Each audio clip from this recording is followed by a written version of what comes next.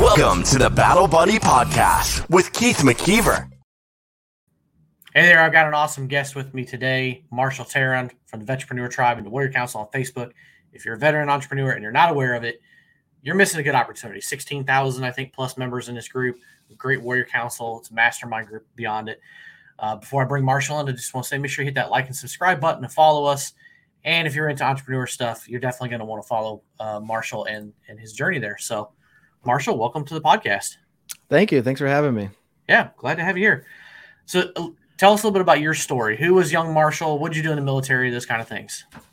Yeah, I'll make it pretty brief. I was born and raised in Las Vegas, the typical kid that, got in a little bit of trouble. Wasn't the best student, but it's not because I wasn't smart. It's just that I lacked discipline.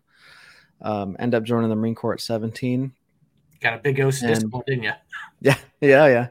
And my military experience summed up as, I just happened to be a jarhead in Ramadi during the Anbar Awakening in 2007.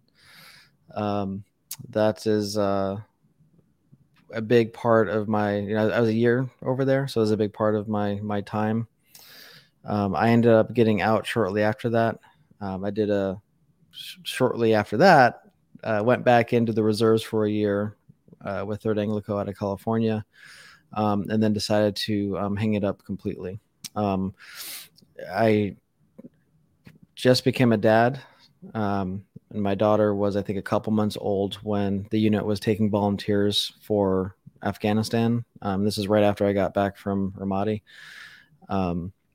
And when I realized that I wasn't willing to volunteer, or I was conflicted and not sure about volunteering, that's when I was like, you know what? That's all I need to know about myself. It's time to just hang it up completely. So I ended up getting out officially in 2010, like completely done with the reserves as well. And then got into a couple different odd jobs. I was like a food runner on the Las Vegas Strip. I sold cars for a little bit for a Chevy dealership. Just the typical veteran story of just feeling lost, trying to find my place in this. Honestly, it's a new world, right? Like the military experience versus the civilian experience is completely different. I ended up landing in the retail business, which is something that I still do today. Over the past, 12 years now? It's been evolving into different areas. I started off in the mall kiosk industry. So those annoying people that stop you when you're walking by the mall, there's actually some pretty good money in it. And that's where I kind of got started. And it's grown today to where I currently own 6 oxygen bars on the Las Vegas Strip. There's 3, or soon to be 4 in Orlando, where I currently reside in Orlando. So a total 10 oxygen bars, which is a combination between inline store spaces and common area. I wouldn't call them kiosks, but common area structures in shopping centers like the Venetian Fashion Show Mall in Las Vegas. Here at Icon Park in Orlando with the Big Wheelers, we have a store. So still a combination of common area, I guess you can say kiosk operations and inline stores. And we also take products that we sell out of those stores and we take them and we take them on the road and we sell them at different home shows. State fairs are a big one. Any kind of activation at any kind of large events. Okay, that's interesting. Just before you continue that, I'm just curious, what is an oxygen bar? Because I knew that was coming. The only one I'm going to ask, know what a bar is. I've been in a few of those, but. Mm-hmm. Exactly. So an oxygen bar is a concept that is very similar to think of it like a modern express spa in a way. So we don't employ massage therapists, but we do use over-the-counter methods to get a very fast and efficient, release or relief or relaxation as possible. And one of those products is the actual oxygen station. So a person sits down for about 15 to 20 minutes are the sessions. You get hooked up to a nasal cannula, just like in the hospital, and you breathe in 90% oxygen. This is very good for headaches, hangover, jet lag, fatigue. Overall, you feel a sense like you just woke up from a nap. So like, for example, in Orlando, you spend all day in the Disney theme parks or Universal theme park, and you remember that you made dinner reservations at 7:30 or 8, and you're exhausted from the heat all day, and you're like, oh my God, between the kids and the family and like, how am I going to make it to dinner? We are a very good option for you to kind of, 15, 20 minutes before dinner or starting the night, essentially kind of feeling like refreshed, like you're ready to carry on with the rest of the day. On top of that, we have water massage machines that are not like the ones at the gyms where they spray up, but they actually spray down, and there's a lot more pressure. And you can basically get a massage for 15 minutes, and these water massage machines that you don't get wet all, by the way, there's like a waterproof barrier. But you can get a massage within 15 minutes. That's equivalent to about 40 to 45 minutes worth of work when an actual massage therapist would do the work. Aside from that, there's all different kinds of wellness products. We got into like healthy vapes, like a B12 vape or a melatonin vape, different massagers, different muscle therapy, massage guns.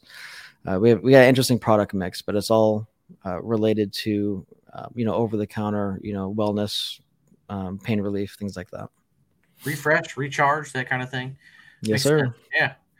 That's interesting. And so, what other? Have you got other business ventures that you've been involved in outside of that, or? Yeah. So before I really pushed. So a little bit of a story. So I was in retail for a while. I was very trade show heavy.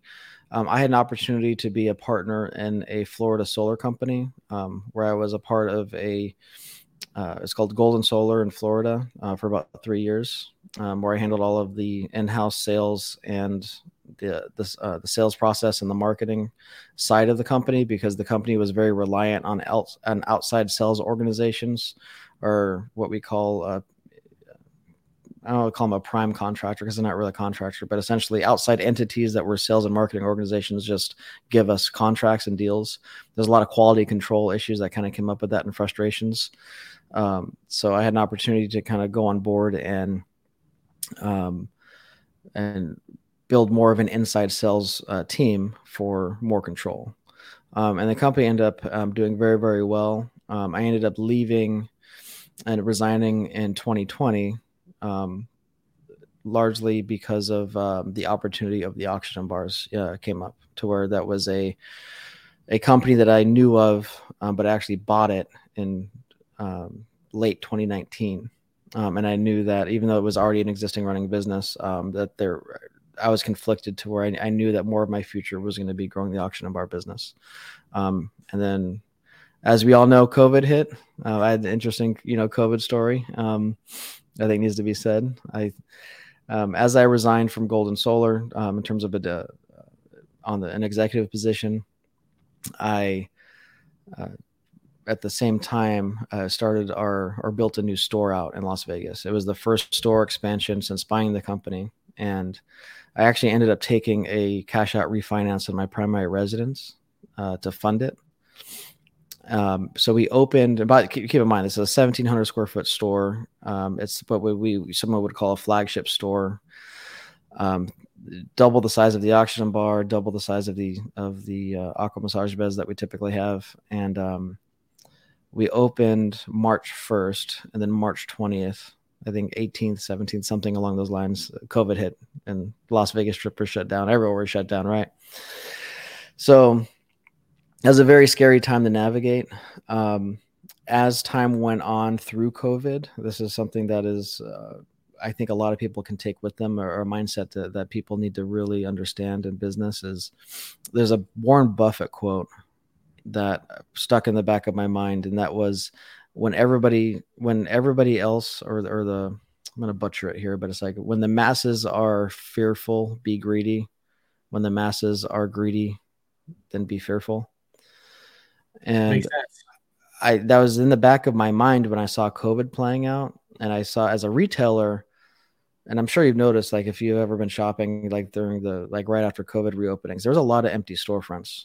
There was a lot of businesses that were retailers that kind of just, they quit, they want to move on to other stuff, or they couldn't sustain for whatever reason.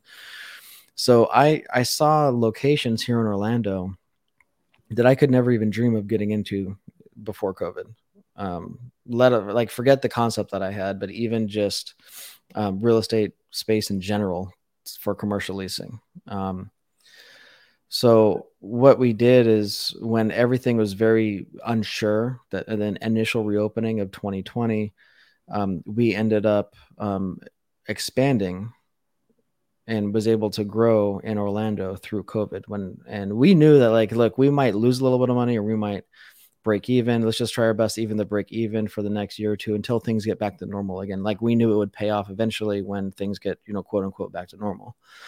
And that ended up snowballing to where we expanded into the Icon Park Orlando. Then we expanded into the International Premium Outlet Centers here, which is our huge international hubs for tourism here. So through COVID, when a lot of people, there's a lot of uncertainty. Like, yes, we had uncertainty at first, but after the reopening started happening, we actually became very aggressive expanding because we knew that was a prime opportunity to do so, because so many other retailers were, they were actually closing. I noticed a lot of that in my area. It wasn't just retailers, it was restaurants too. Businesses that have been in business for 20, 30, 40, 50 years, and they just closing down doors. When everybody's stuck at home and ordering their groceries, nobody's going out to eat. Everybody's buying on Amazon instead of going to the small business. Yep. It's that was hard. And I have seen, probably in the last year, I've seen more restaurants come in and more places open up and people taking that step and saying, hey, I'm going to start a business now. There's all these storefronts that are still open in some places. So, take that gamble.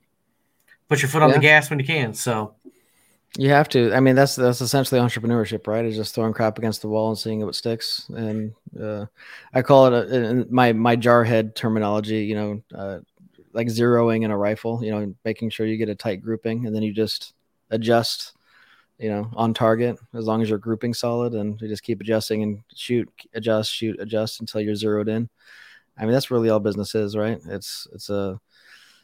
There's always an element of not exactly knowing how it's going to work out, but you can just take the information of trying and then adjust and keep pressing forward.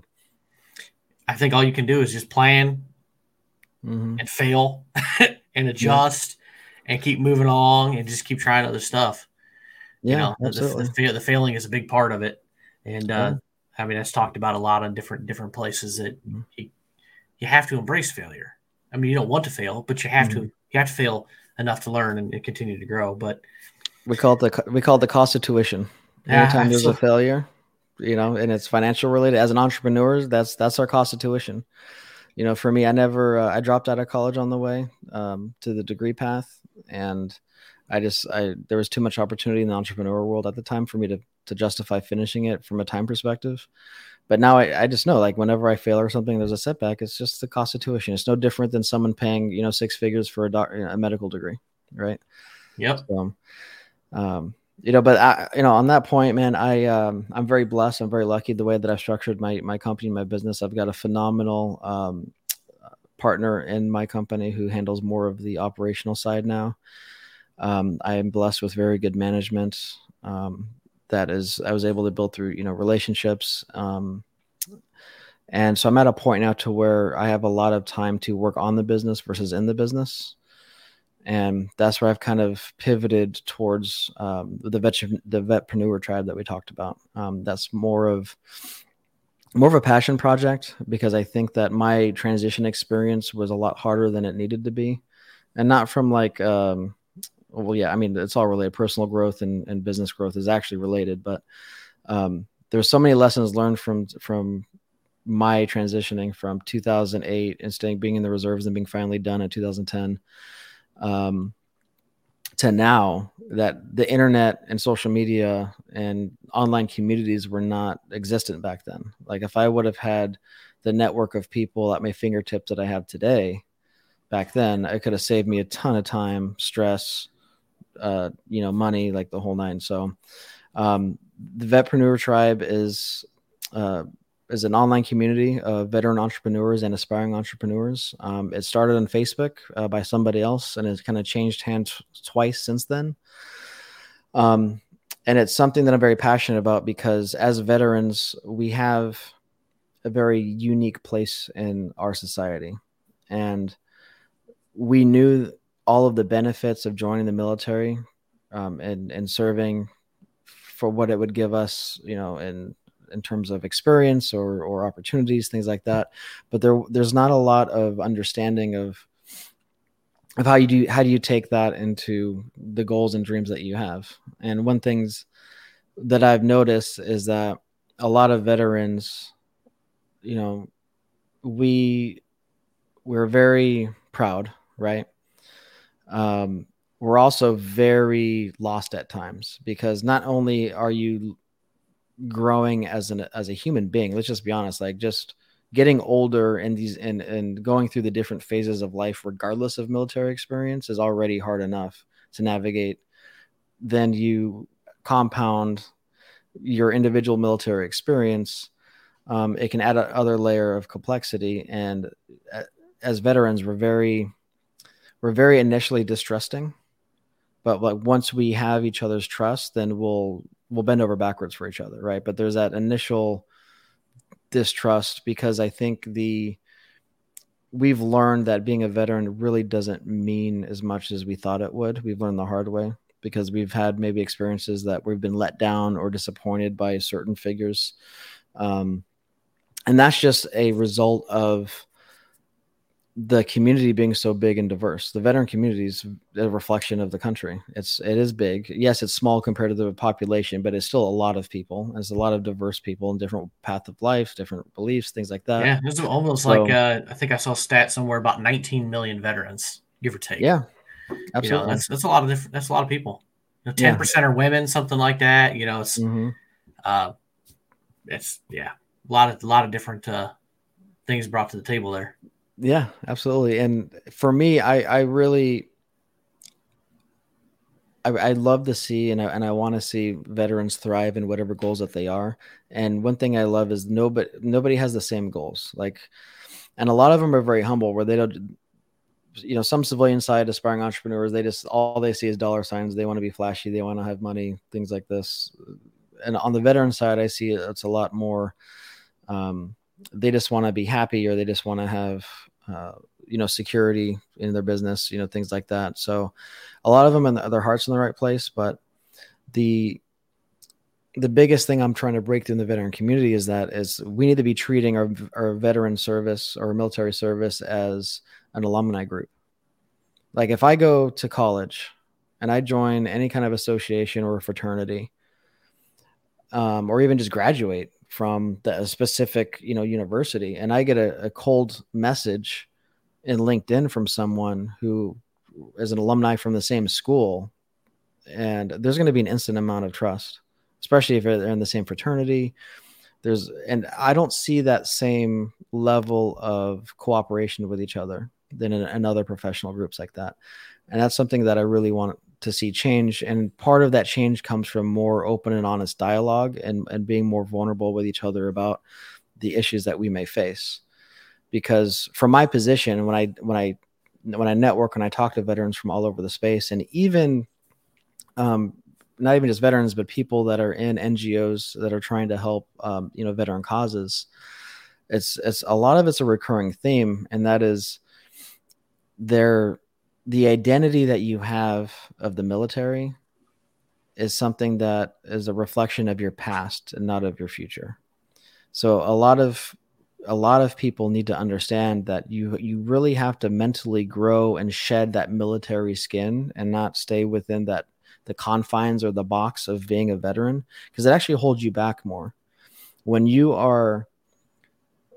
associate the military as a big part of your identity, and you only want to have your social circles or business networking done within the veteran community, you are holding you're holding yourself back from like so much more opportunity, and honestly a lot more happiness, in my opinion. Part of the beauty of this human condition that we all suffer from is experiencing things that we're not used to, or that we are I'm trying to find the right words, just overall putting ourselves out there and being more open to new things that we might be afraid of or have anxiety of thinking about pursuing. I have conversations all the time that are unpopular.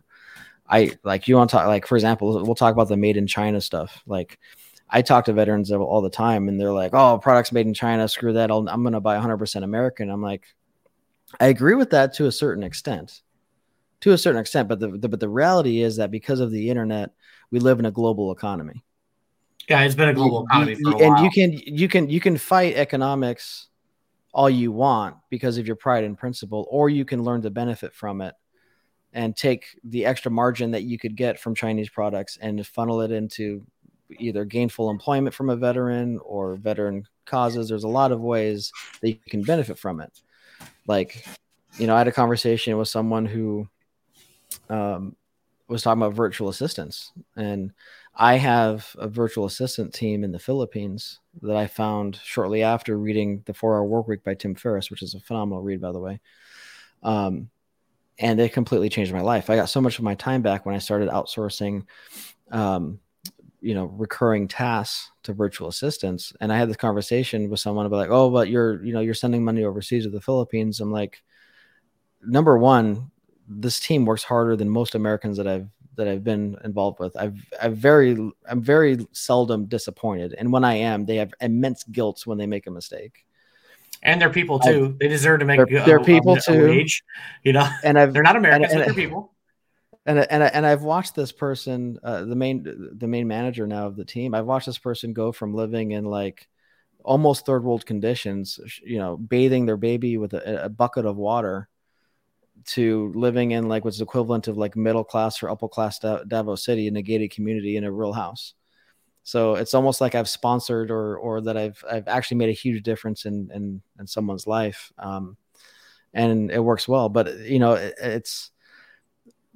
that's the biggest thing that I see. I see so many veterans holding on to so many aspects of their identity or ways of thinking because of the military experience. And they think that it's a positive, and there's certain things about it that's a positive, but you have to have the self-awareness to know what aspects to shed given the world that we live in. I mean, it constantly changes here. I know I'm ranting, but I mean, even from a marketing standpoint or a branding standpoint, whatever, weekly, I'm like, get off of Facebook.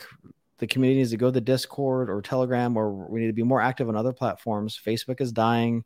It's becoming the platform for old people. I hate to say that because I started off on Facebook. It took me forever to get active on Instagram, but as especially our our OIF OEF generation and older, like we're so big on setting our ways on Facebook, but I watch so many different industries, and Facebook is like one of the worst. I mean, it's just, there's so many other ways. I mean, every young person's on TikTok. I know we joke about it and laugh about it, but it's true.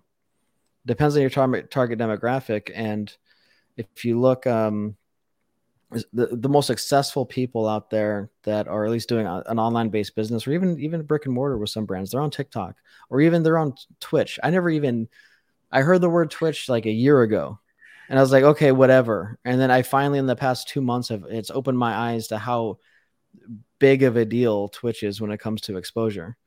Like, it's like Twitch and TikTok right now are like the last two platforms where you can get like real organic growth without paying for it, right? So yeah, but a lot of people have a problem with being on video. There's a lot of business owners have a really hard time. I was the same way. Like I really for many years struggled with maintaining that concept of being a silent professional and putting myself out there. Like me a year ago, I would not be doing this podcast. Like I was terrified of being on video, but there's a saying, like, the obstacle is the way. If something makes you uncomfortable, you need to understand it's for a reason, and there's growth that happens from it, period. Like, it doesn't nobody matter does that better than veterans. I mean, we all go through basic training, boot camp, whatever your branch calls it. But there's obstacles, right? And the whole thing is to break you down and build you up and make you uncomfortable all the time. And what's it do? Makes us sharper. I agree, but I think that obviously no one can speak for all veterans, right? But I know for me, in my experience, is that I knew that at joining the military at such a young age, I joined at 17, that it was going to set me up for success in a lot of different ways, a lot of different avenues, and that I would leave the service a step ahead of a lot of my peers, which I did. But what is not talked about in the recruiting, the recruiting side, or even when active duty, is because frankly, they just don't know, is what you do with after that time is so pivotal, excuse me. Like I was just last week was the DoD Warrior Games here in Orlando. I invested in a company called Signs by Veterans. Justin Myers, the infamous pirate hunter, he runs the day-to-day. And he came out and we sponsored an athlete. And we went to the games and we watched it. We networked a little bit. We ended up having dinner with this. I'm not going to name names because he's an E9 in 29 years in the Navy.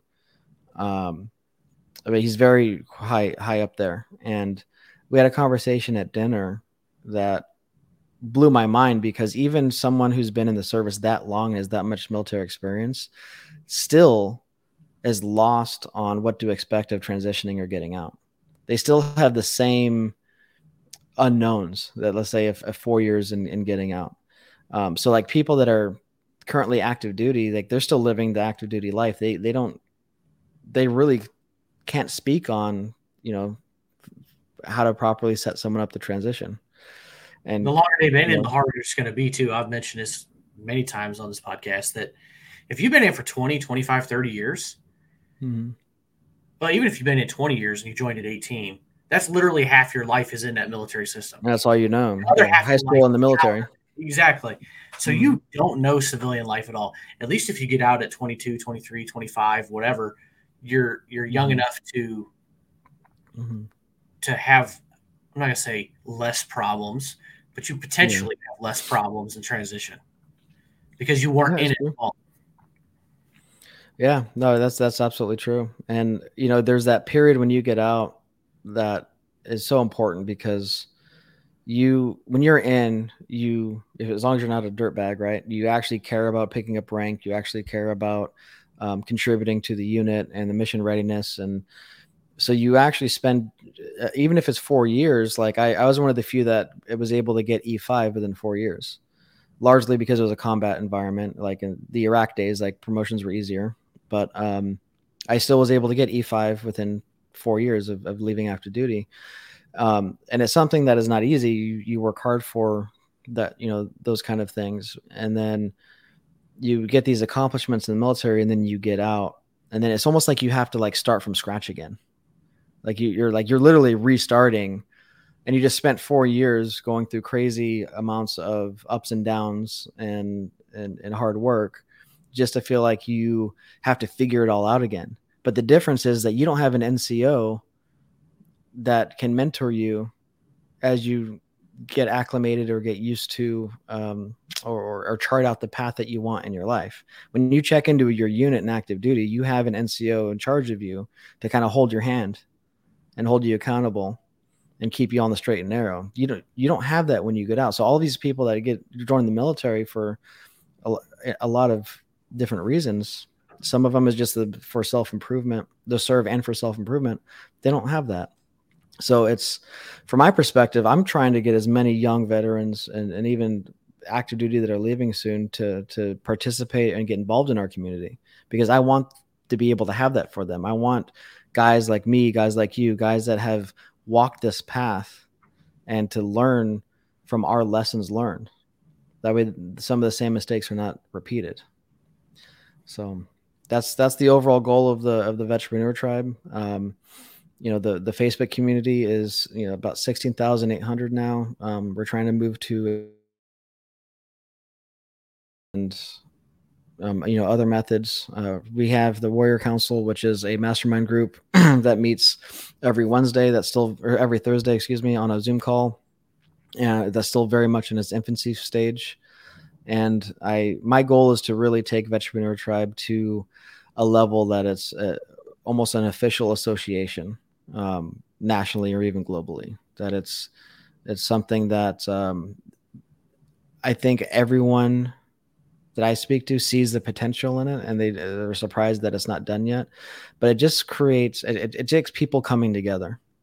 Keith, how many people do you know out here that it seems like we all say the same thing? Our messages are very similar, but there's not a lot of collaboration.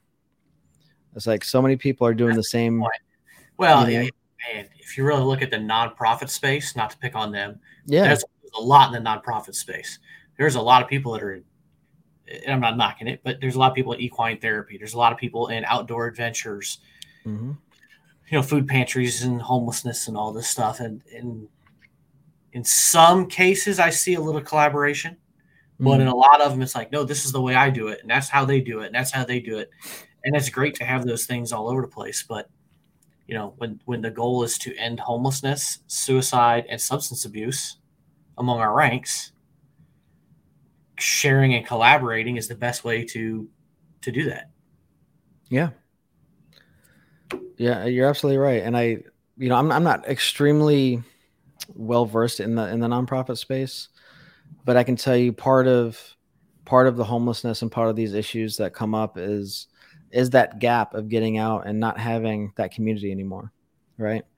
And like even in the Vetpreneur tribe, like if someone comes in, they want to start a business and they fail, which happens. Most businesses fail, right? And from my opinion, you either win or you learn. There is no failure until you quit. So that's a good point. Yeah. If they fail, because my first business failed, my first kiosk failed horribly. I closed it in a month and a half. And they need to get a job to regroup, and they need to saving money again, regroup, educate themselves more. Like there's nothing wrong with that. And that event could be very depressing. Failing in your first business can create like an insane amount of depression because you can beat yourself up, you can get discouraged, and some, that could lead with not in the right community. That could lead down the road of not a good life if they're not in the right support system. Right. I think you can almost make the argument that too much success too early can also set people up. They get one big failure and it's not really kind of catastrophic, but they view it as because they've had all this success. Yeah, that is true. Like if you get it, let's be honest, some people get a little lucky and then they don't know, they haven't navigated the ups and the downs. Yeah. Yeah. They hit one speed bump and it's just a little speed bump, but it just derails everything because they haven't had any problems to have to overcome yet. But anyway, I've seen both of those play out in the 5. I think I've been in the tribe for about 5 years. I've been in the Warrior Council for about 2 now. So seen a few people fail, come and go, and I think that each one of those scenarios has played out at least once or twice. I think, no, you're absolutely right. And I think a lot of veterans that are in the entrepreneur space, they have to realize that these are harsh words, but it is what it is. Like, but we're not special. Like we have a common identity. We have something in common because of our military experience, but we're not so special that because of our military experience, we're going to excel in like anything that we touch. There are certain traits that we have that become more natural. In my opinion, as a lot of it's based on what your rank was or what your role was or what your job was. Like if I meet someone and they say, oh, I did 4 years active and I never made it higher than E3, I'm not going to immediately judge them, but I'm going to ask questions of like, okay, what was your job? What would you do? But if I met someone else and they're like, oh yeah, I got out as an E4, within 4 years, even though it's one rank difference, there's a huge difference in responsibility and, well, depending on the branch, responsibility and what the expectations was and what they did. You just kind of like, you can kind of tell where someone's at. Cause at the end of the day, we're still, we're all humans, and depending on the length of our military service, it's actually a small percentage of our overall life, if you really think about it. Right. So, and guys that get out and females too, if they do 40, unless young and get out early, like hell, you're still learning how to be a man or a woman, let alone like all the other stuff. Like, just to be honest, like you're still growing up. Like I look back at myself in my 20s, and I thought I was so grown up already because of my military experience. And it was almost like a false confidence. Like my work ethic was crazy, and there's a lot of good traits that came from that, but I was so mentally in a different place than I think that I am now, largely because of I've had more time since the military experience, and I've really learned to appreciate my military experience for what it is. but it's still, at the end of the day, it's something that you cannot attach your identity to. And most guys, they fail to get out of the circumstances that they're in, or they fail to get past the disappointments that they have in their life because they are not mentally shedding that military skin, right? Like when I walk around in town or I'm out, nobody can tell that I'm a military veteran unless they look at my tags, like my license plate. Like, it's just, that's the way that it kind of should be, to be honest with you, because I think the veteran, if you're not careful broadcasting that you're a veteran, just like I said before, it limits you. But depending on, your demeanor, your communication skills, everything like that, it could actually kind of put you even worse in a box in your community, because they're going to be nice to you because you're the veteran, but they might not be as comfortable with you if you give off that like disgruntled veteran energy. You know what I mean? Oh man, I see a lot of that. Yeah. And, man. Yeah, I've got my Battle Buddy podcast t-shirt on, but I very rarely, sometimes I wear my hats. But most of the time I'm wearing a dress shirt, so I'm not walking around with a hat on anyway. But my plate's the same thing, but I don't put bumper stickers on my car. I don't cover things with it. I'm pretty open about my service and stuff with this podcast, and I kind of openly talk about that and what my mission is. But some of those disgruntled people, man, it's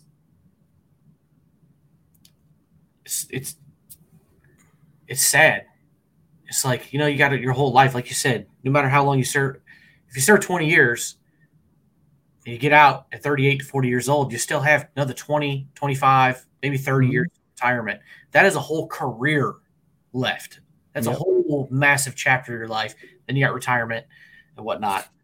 But another thing you kind of mentioned earlier that I feel like I need to hit on is, you kind of mentioned, ribbons and ranks, right? Mm-hmm. The moment you get out, nobody cares about that. Civilians don't know what any of it means. Mm-hmm. They care less.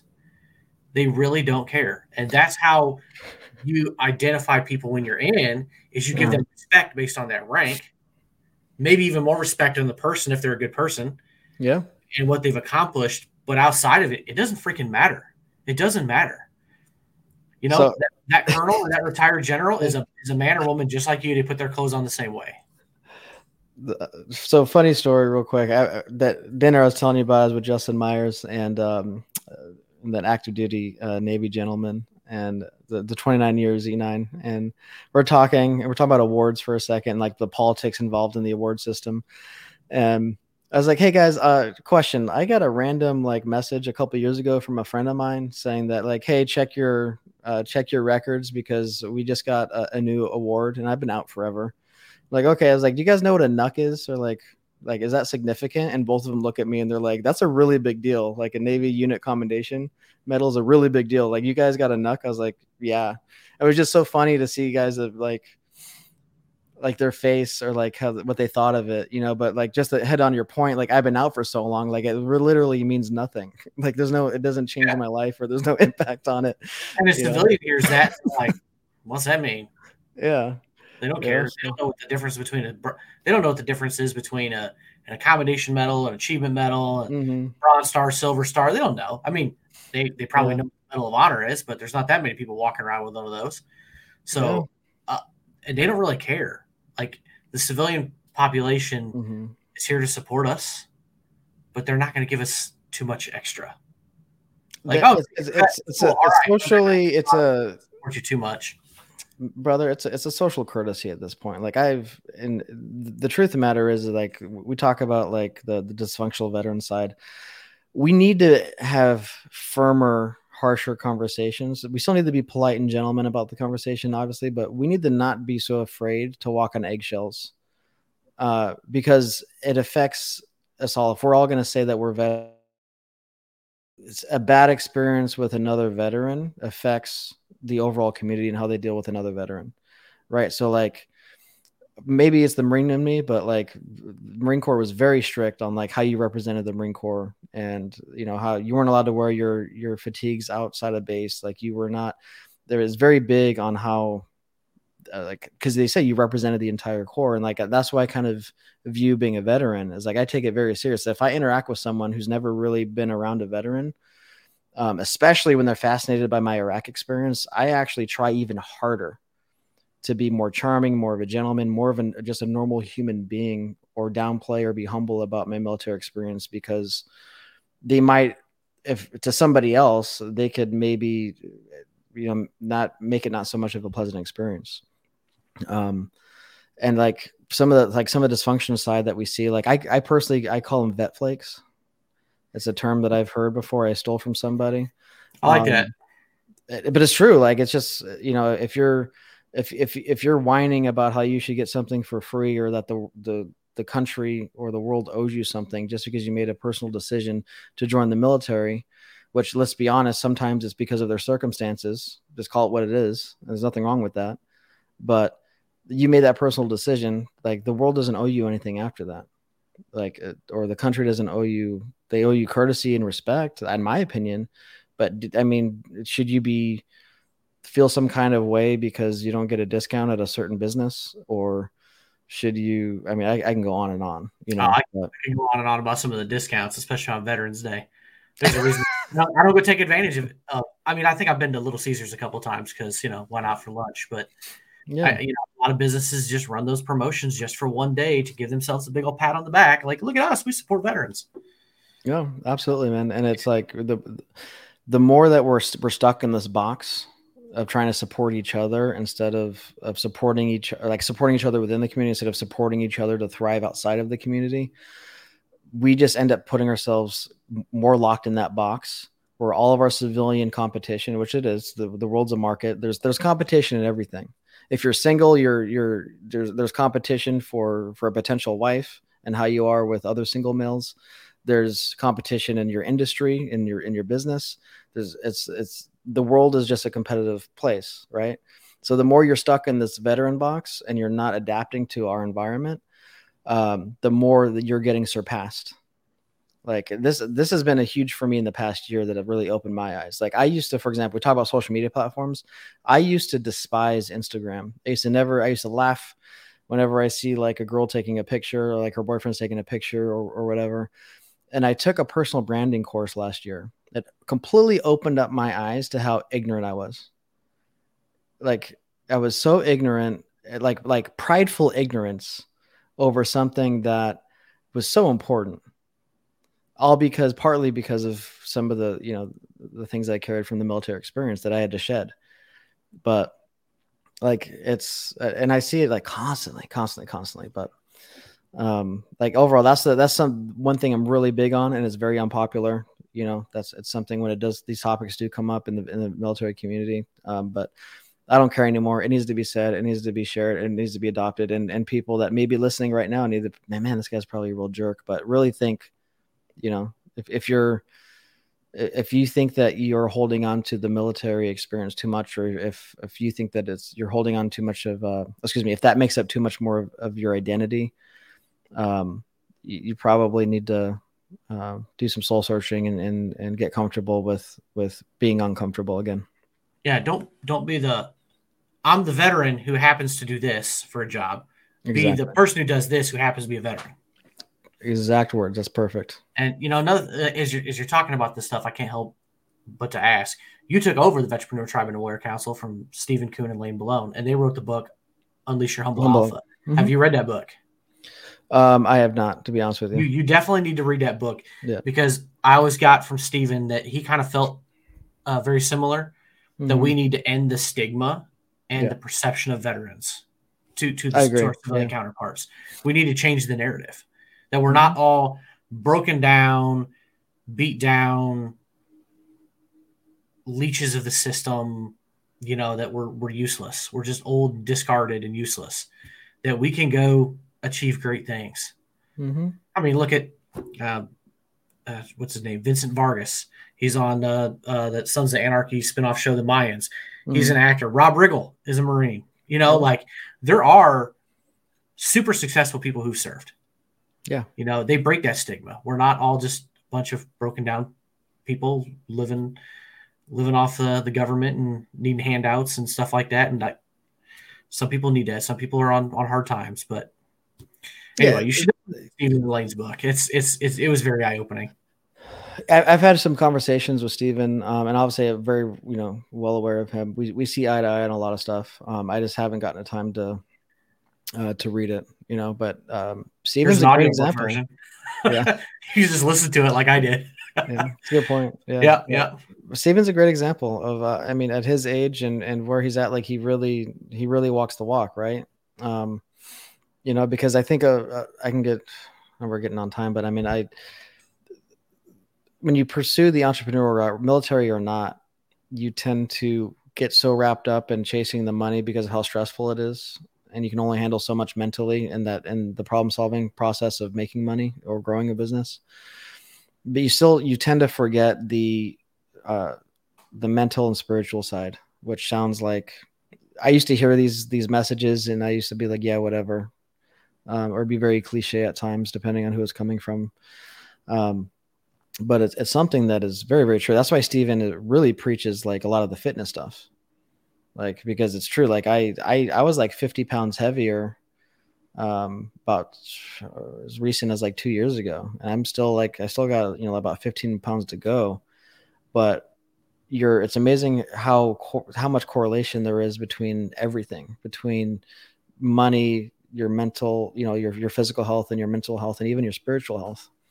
So, which it's something that I ignored for too many years. That is very, very important to an overall happy life, because what's the point of being a veteran entrepreneur, an entrepreneur, if you get to that point and you say, what was it all for? I couldn't agree more. I've been kind of on a similar journey myself now. The physical part of it, I haven't done a great job of, I must admit, but I've been into that, mindset. Just put yourself in a better mindset. Be in a mindset to grow, to learn, to work harder, to push harder, but also take care of your family, quality of lifetime. But what, I guess you could say, hacks, what can you do in your life to make your job easier, smoother, faster, more efficient, and, like I started taking Focus Factor as pills. Seems to work. I don't know. Maybe it's a placebo effect, but it's like, okay, that and my joint issues. All right. So I take some supplements for that. Maybe that'll help, need to get out there and walk more. I only drink water and coffee for the most part. Occasionally I'll have a soda if I'm out and about at a restaurant or something like that. So it's like little changes just to make yourself better physically, mentally, spiritually. There's a lot of things you can do spiritual. That doesn't have to be like going to church. Right. Yeah. It doesn't have to be religious. That's a good way of putting it. You can do yoga. Even the VA offers that through their whole health program. You can do yoga and Tai Chi, I think. Yeah. So like there's options out there that are free and you can do them with other vets. Yeah. So it's very true, but it's depending on what stage you're at in your journey. Like you don't want to hear this stuff, and I get it because there's times in my journey where I didn't want to hear this stuff either. I was like, okay, yeah, whatever, hippie. Yeah. Like, but it's true. You'll learn. Poll of some of the people in our circles, I would be willing to bet Warrior Council. I bet if I put a poll out there, I bet whoever responds to it, an overwhelming majority have put a focus into one or more of those categories: physical, spiritual, mental, if not all of them. But then again, we know their journeys too, so I wouldn't be surprised. But I know some of them are. So yeah, it's very, very true. But so for those that don't want to hear it, you heard it here. Work on that shit. Take it from us. That's walk the walk and didn't have the same support system online as you guys do. It blows my mind how much resources are at anybody's fingertips today to be successful. It is like I don't know about you, man, but when I got out 2008, I was so committed to like I had such a problem with authority, which is ironic because I was able to get E5 in 4 years, but I have such a problem with authority. Like I didn't want to get a job. I didn't want to stay in a job for very long after I got out.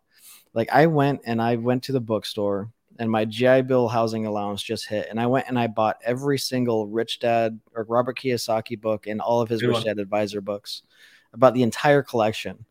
And I read because this was back then, like there wasn't online communities. There wasn't like online coaching. There wasn't like it's just too easy now. Like I can, reading books are important, but there's so many, I say this with a caveat, but there's so many resources and even coaching programs that you can buy from other people that are credible. And I say this with a caveat because you got to make sure you get it from a credible source. But like, you know, like anything that you want is really at your fingertips to learn about. And even if you're like me and you only retain or can find useful 10 or 15% of what the content was, it's still valuable because it still makes you a more wise business person or a wise person in general. You know, like we didn't have that back then. Like, yeah, you didn't have YouTube in its current state. I mean, it was around, but about that time when I got out in 2010, I think about not 2011. It's you know, it's 2012, 2013, I think is when I started, you know, discovering Gary Vaynerchuk videos. Yeah. You know, so, and he had been around for a few years, but he's only exploded in popularity since then. And there's other people out there. Yeah. And YouTube University is free. All you got to do is just let your fingers do the searching. It's true. So, it is. There's almost information overload at times, but it is true. There's never been a time where you have this much, you know, resources at your fingertips. Like you used to have it, but back in the day, like the internet was full of cat videos. But now that it's really, you know, it's really evolved to where there's any topic under the sun is there. And fun irony about YouTube is, do you remember back in the day the Numa videos with the guy that was going like this? So I do remember that. I had a digital camera when I was in Iraq, and a buddy of mine recorded me. Like I was bored as hell sitting in the Humvee, and I did like the Numa dance when we were playing it on a speaker. I uploaded it to YouTube in the early days of YouTube. And back then, I think it was like 400,000 views or 200,000. I don't know what it was, but it was a lot for back then.